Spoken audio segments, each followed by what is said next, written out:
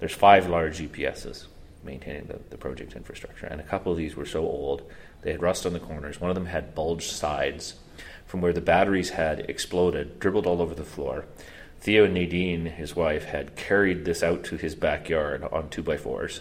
And then Theo had proceeded to rinse it, hose it out, pull the batteries out, and replace the batteries and continue to use the UPS. Don't tell anyone I'm free. Don't tell anyone I'm free.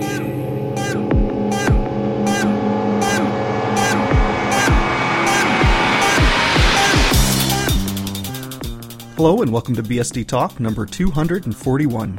It's Saturday, May 24, 2014. I've returned from BSD Can. As usual, it was an excellent conference and I got to spend some time with a lot of great people in the BSD community. And I did record a few interviews, so here's the first of a few interviews coming your way from BSD Can. All right, we're sitting here at BSD Can with Bob Beck from the OpenBSD project and the OpenBSD Foundation. Thanks for coming onto the podcast. No problem at all. So it's been a lot of years since we've talked, and a lot of years since I've seen you at a conference, so I thought it might be nice to catch up with what you've been doing and the projects you've been working on and the parts of OpenBSD that are getting you excited. Well, let's see. The projects that I'm working on in OpenBSD are probably, I'm still actively involved in the kernel mid-layer and the buffer cache. That's slowly bringing me into looking at UVM and the VM system.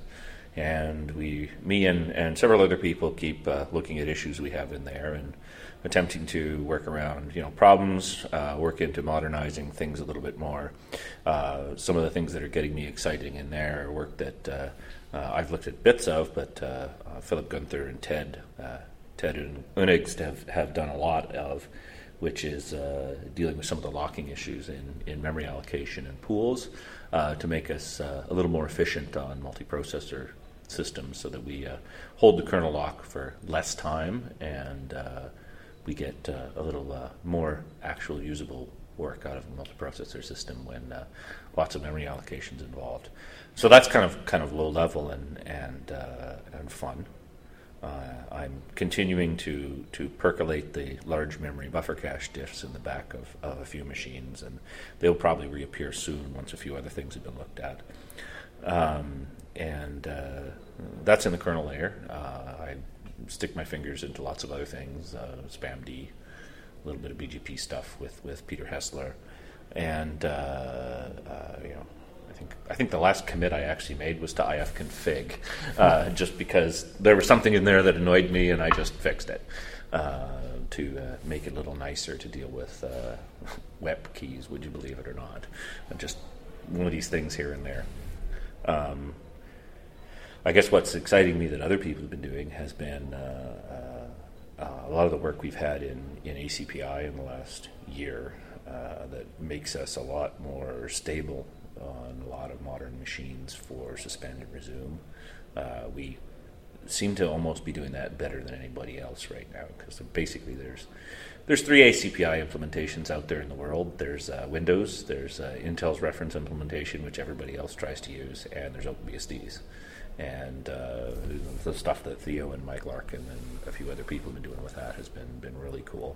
Yes, I did test that recently, set the control to say if the lid goes down and open it up, and hey, it worked. And that was great. I've actually been running that way on my laptops now for probably a good couple of years on modern laptops, as opposed to we always used to just work on the old stuff, and that's been awfully nice to have, and has made it where it's much more usable for me on a daily basis, kind of thing. One of the other really nice things related to laptops and usability there has been a lot of the KMS and Intel and Radeon graphics work done by Jonathan Gray with Mark Katenis working with it. And that was kind of nice because we, in spite of the fact that we certainly didn't have a lot of money to do it with, us meaning the OpenBSD Foundation, wearing my foundation hat here for a minute, we helped sponsor Jonathan Gray to be able to devote some time to actually getting the KMS stuff working to the point where we could have other developers involved in it and take it over in tree.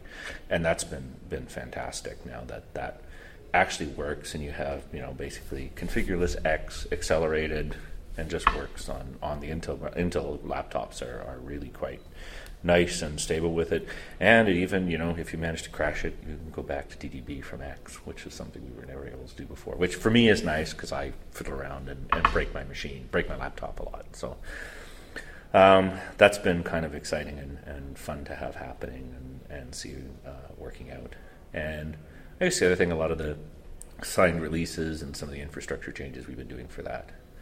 And so that's in terms of what I've been doing and what, and I guess it goes without saying, the last few weeks or so, any of my OpenBSD time has been kind of taken over by LibreSSL, because I've sort of dove into that, and I'm one of the players in fixing that hunk of stuff. Which is why you're here at the conference to speak. Well, I'm actually here at the conference because I'm on the committee. So I was on the conference committee. And while I didn't come here explicitly to speak, I sort of told Dan that I have a LibreSSL talk in my back pocket. And BSDCan being what it is with BSDCan and people flying in from the United States, and the United States air industry being, an example of chaos theory where a butterfly's wings, a butterfly farts in the wrong direction and chaos ensues. It happens every year. Somebody gets messed up and cannot make it. And sure enough, poor Chris Moore got stuck in Washington, D.C. and couldn't get here with lots of flights canceled. And so Dan goes, "Oh, you're talking at 10 a.m. tomorrow." And okay, so I will be giving a LibreSSL talk here tomorrow. And I guess that'll be available somewhere for people to see. That's the theory. They're recording everything. I think they're recording everything. We won't need to hit that topic too heavily. Not too heavily, but just in terms of what I've been involved with, that's exciting to be involved with that. And part of the exciting to be involved with that is not just LibreSSL. Is again, we go back to, we're dealing with trying to fix, clean up, and make auditable a foreign and somewhat nasty code base. And again, we come back to, we must have a better way to solve, particular problems. And so, for example, integer overflows in a memory allocation call. And sure enough, we said, enough of this. We've made a new interface in OpenBSD, realloc array, just like calloc without the zero, but X times Y for allocation, but that is checked for overflow within the function. So you don't have to worry about checking for integer overflow and memory allocations. And we applied all this to OpenSSL, and then we discovered, oh, hey, look, we should go audit the rest of the tree for that. So part of the neat part about getting together with the other developers and looking at how to fix a code base is you again come up with more ideas that, and then you go back and you audit the rest of the tree for these problems again and again and again and start working on it. So that's been kind of fun. I guess as a tangent to the SSL software, given the history of signing authorities that get compromised or accidentally give out keys to people that shouldn't, and now with the number of private keys that may have been compromised and no good revocation system, even if you get the LibreSSL code to be a stable, solid, and secure piece of code, are the horses already out of the barn at this point with SSL? I don't think necessarily for SSL, because if you think about SSL as a protocol, SSL as a protocol is an encrypted protocol to talk over a socket. Yes, there's a protocol to check a certificate at either end. That's no different than, let's say, SSH, which does similar kind of stuff. It's up to the individual to decide how they deal with certificate revocation and all those other things. It's not in the protocol, if you say it can be, but in terms of how you deal with revoked certificates or whose CAs you decide to trust, that's a whole other topic than just about SSL, the protocol. And there's lots of ways you can deal with that.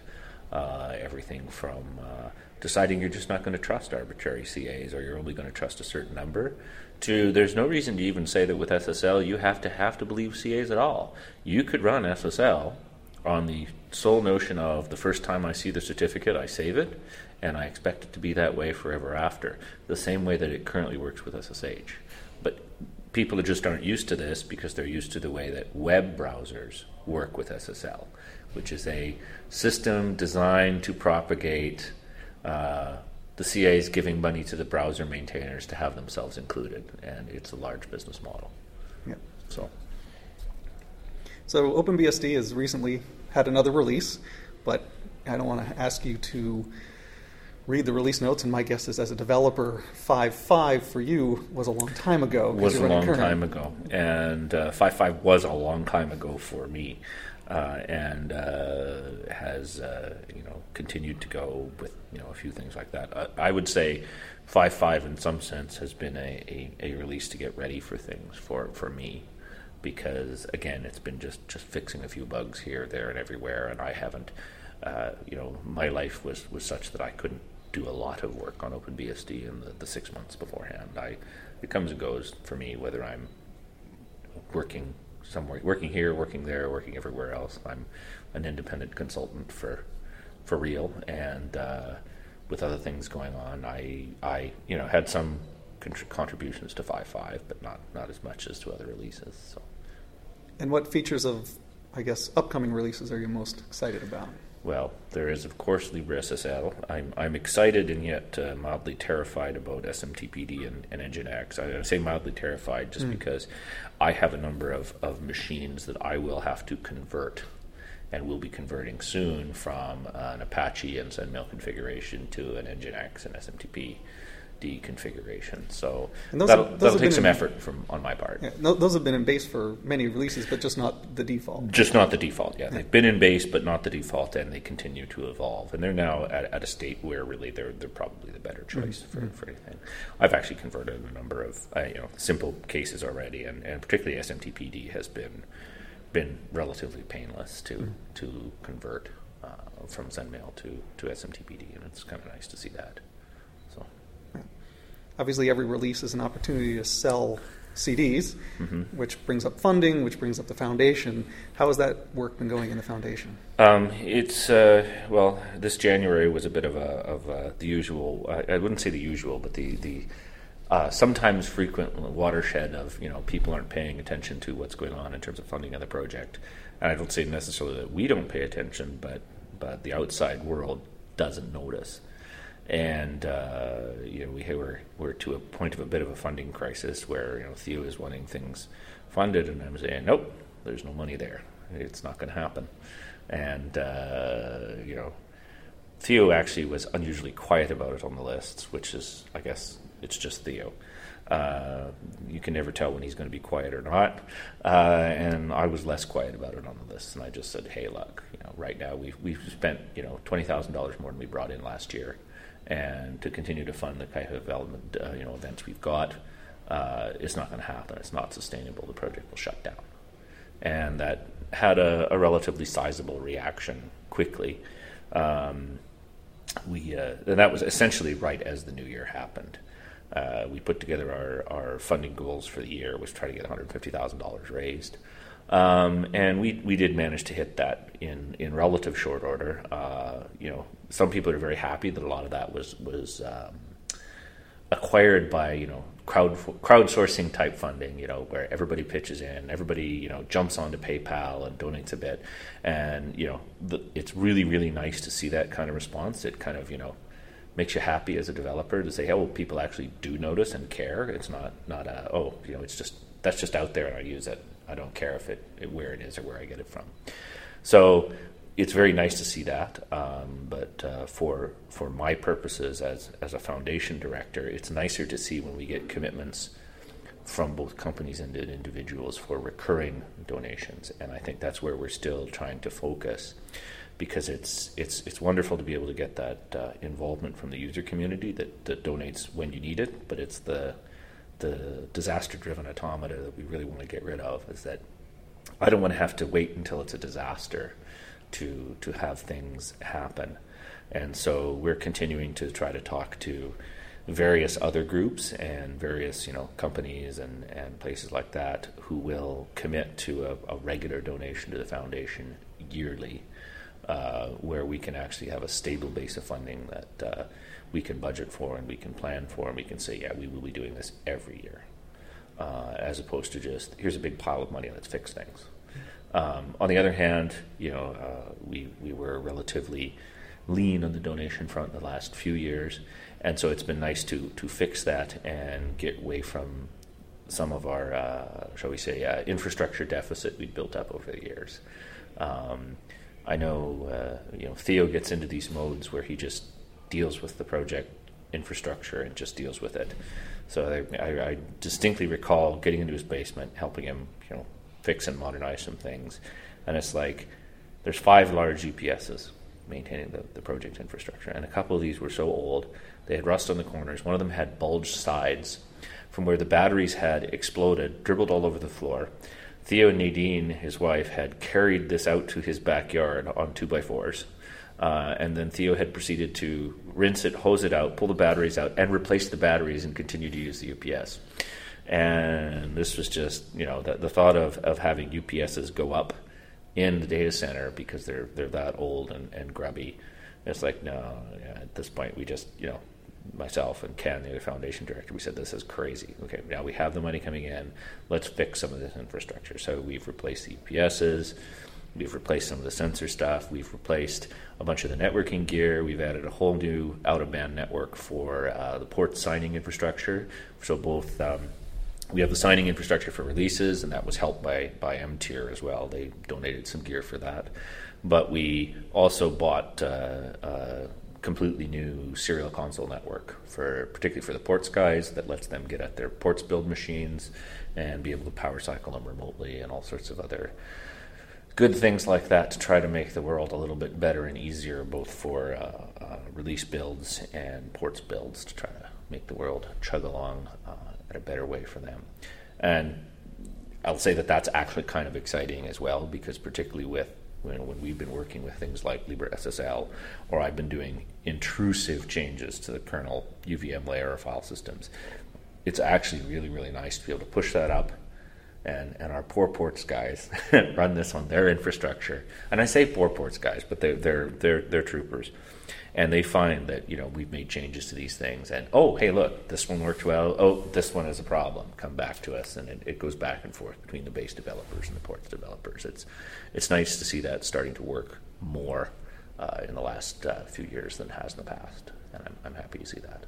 And for the number of architectures that you support, you're not cross-compiling this. You're doing it all on real hardware. No, right? Cross-compiling doesn't work. It does work. It lets you get a nice thing to be able to say we run on this platform, and we go, here's our we boot on this platform. Great. Here's the prompt, DB. But really, if you don't have a working tool chain so that you can actually compile anything on that platform, do you really have it working on that platform? So the only way to ensure that you keep a working tool chain on the platform is to build on that platform. Otherwise, all you're going to do, you're going to end up building a platform that can maybe boot and run, and then if you actually try to compile software with it, you discover that the tool chain has issues and is broken, and you actually cannot build software for the platform on the platform. So yeah, we build everything natively. We do not cross-compile. And that leads, of course, to, besides not just requests for money for the foundation, but at least for OpenBSD, you'll occasionally see requests for hardware. Yeah, absolutely. You do see requests for hardware.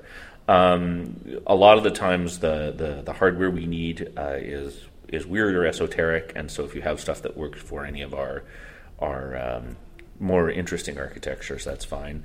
But honestly, we tend to have less of a problem getting, shall we say, weird stuff from people who are dedicated to that weird stuff than we do getting donations of actually modern hardware for when we need the modern gear. And it would be nice to sometimes have a little bit more of that, particularly on the lines of 10 gigabit Ethernet gear, so we can both support and use that internally.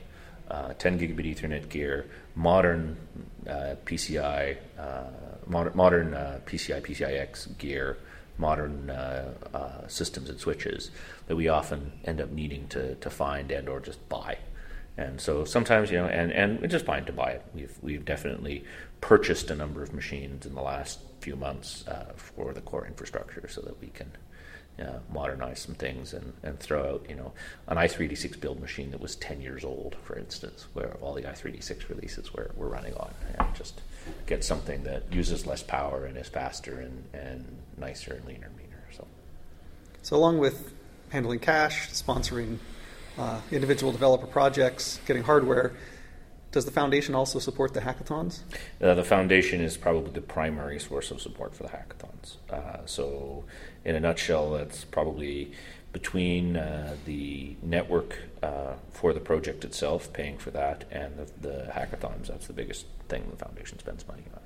What was your most recent hackathon? The most recent one we did was actually in Morocco, and I would say that probably wasn't a hackathon as much as a whackathon, a delete-a-thon, because the Morocco hackathon happened just as the LibreSSL issue started. We decided to fork LibreSSL 3 days before everybody went to Morocco. We started deleting and shredding code, and then everybody who showed up in Morocco probably arrived with plans for what they were going to work on and ended up working on LibreSSL and issues associated with it. So the core guys were deleting stuff from LibreSSL, were looking at the API, how we could change stuff, and the ports guys were madly dealing with what we were doing to the library and making sure everything still built with the ports tree. So kind of interesting in that way, but that did work out and worked out kind of interesting because a few of the people, it was a bit unusual because that was a small hackathon in Morocco. A few Europeans went over, and so the people who were working on bits of LibreSSL were actually ended up spread all over the world at that point, and it would go cross time zone. So we would get back, we would wake up in North America, Miod and Theo would have done a whole bunch of stuff, and there's a large amount of discussion there. And I'd wake up in North America, and we'd do a few things, and Ted Unix and I would wake up and we'd start doing things, and there'd be a whole bunch of discussion, and I see and scroll back, and halfway through our day, Jay Singh would wake up in Australia and he'd start doing things, and then we'd come all the way back around to Morocco, and so it was not only a 4-day long, whackathon, but it was basically 24 hours a day as it cycled from group of developer to group of developer to group of developers around the planet who were all working on this at the same time. So it was kind of interesting just as it happened, just with the timing of it, where it happened, and where everybody then happened to be geographically who was doing a lot of the code work on it. So, and whenever I hear about the hackathons, I think only half of my interest is in what you'll be doing, but it's where it will be is the other half of. Well, where it will be is the other half, and the other half is part of it is you got to remember the developers still with our hackathons. The developers generally pay their own way to get there. And so we do try to find places where we can have a reasonable network, usually an academic site sponsor or somebody who will give us a room or a low-cost, reasonable place to work in with good network, 24-hour access, and reasonable places to stay that are close by in walking distance. And so usually the way that the hackathons work is that the foundation makes sure that we pay for the site, we pay for the stuff, and we pay for the accommodation for the developers who get there. And why we have them in interesting places, well, it's really not fair to ask a developer to put out money out of their own pocket to come do work for free in the same boring place every year. And so we initially had them. We started doing them in Calgary, and we kept always having one in Calgary every year. And after a while, we branched out a bit and went to some other places in Canada. And now we tend to try to have one big one every year. And we have a number of smaller ones every year that people can pick and choose where they want to go and what they want to work on, depending on what it is. And part of that is just where it is, what's convenient for the developers, and if it's a hackathon that's trying to get something in particular accomplished in a particular area, it's what works and is convenient for timing and location for the people who are working on that particular piece of the project. Herding cats. Cats. Yeah. Well, it's one of those things. Yeah. So. Well, as always, I appreciate all the work that goes on, and for OpenBSD, I am definitely a recipient of all that effort. And I guess I would just encourage everyone to either donate to OpenBSD or the FreeBSD Foundation. I think donating to OpenBSD is fairly straightforward. When you buy the disks or you buy other things, you can just add more onto your order form. But that's for the, you got to remember, OpenBSD is a little bit different than FreeBSD in a funding model. There is direct funding for the project, that's the CD sales and that. The foundation itself, the OpenBSD Foundation, is a Canadian not-for-profit. We cannot sell things. Okay, so we receive donations directly on the foundation site, and that can be done fairly straightforward. PayPal, Bitcoin, bank transfer, check cash, all that other good stuff. But I would say that if you're interested in supporting OpenBSD through the foundation, one of the best things you can do for us is either both yourself committing to a actual recurring PayPal donation, because we can see those, we can plan around those and know that those are going to be there on a monthly basis, and or find your employer and other companies you do business with and try to get them to commit to a yearly donation amount. Those kind of things are very, very helpful to us to make sure that we have a stable funding base, if you will, to try to keep doing good things. All right, well, I guess it's probably time to get back to the conference and the talk, some of which you helped pick. We can blame you. Yeah, you can blame me. Yep. All right. Well, thanks again. Thank you. If you'd like to leave a comment or reach the show archives, you can find them at bsdtalk.blogspot.com. You can also find them on archive.org. And if you'd like to send me an email, you can reach me at bitgeist@yahoo.com. That's bitgeist@yahoo.com. Thank you for listening.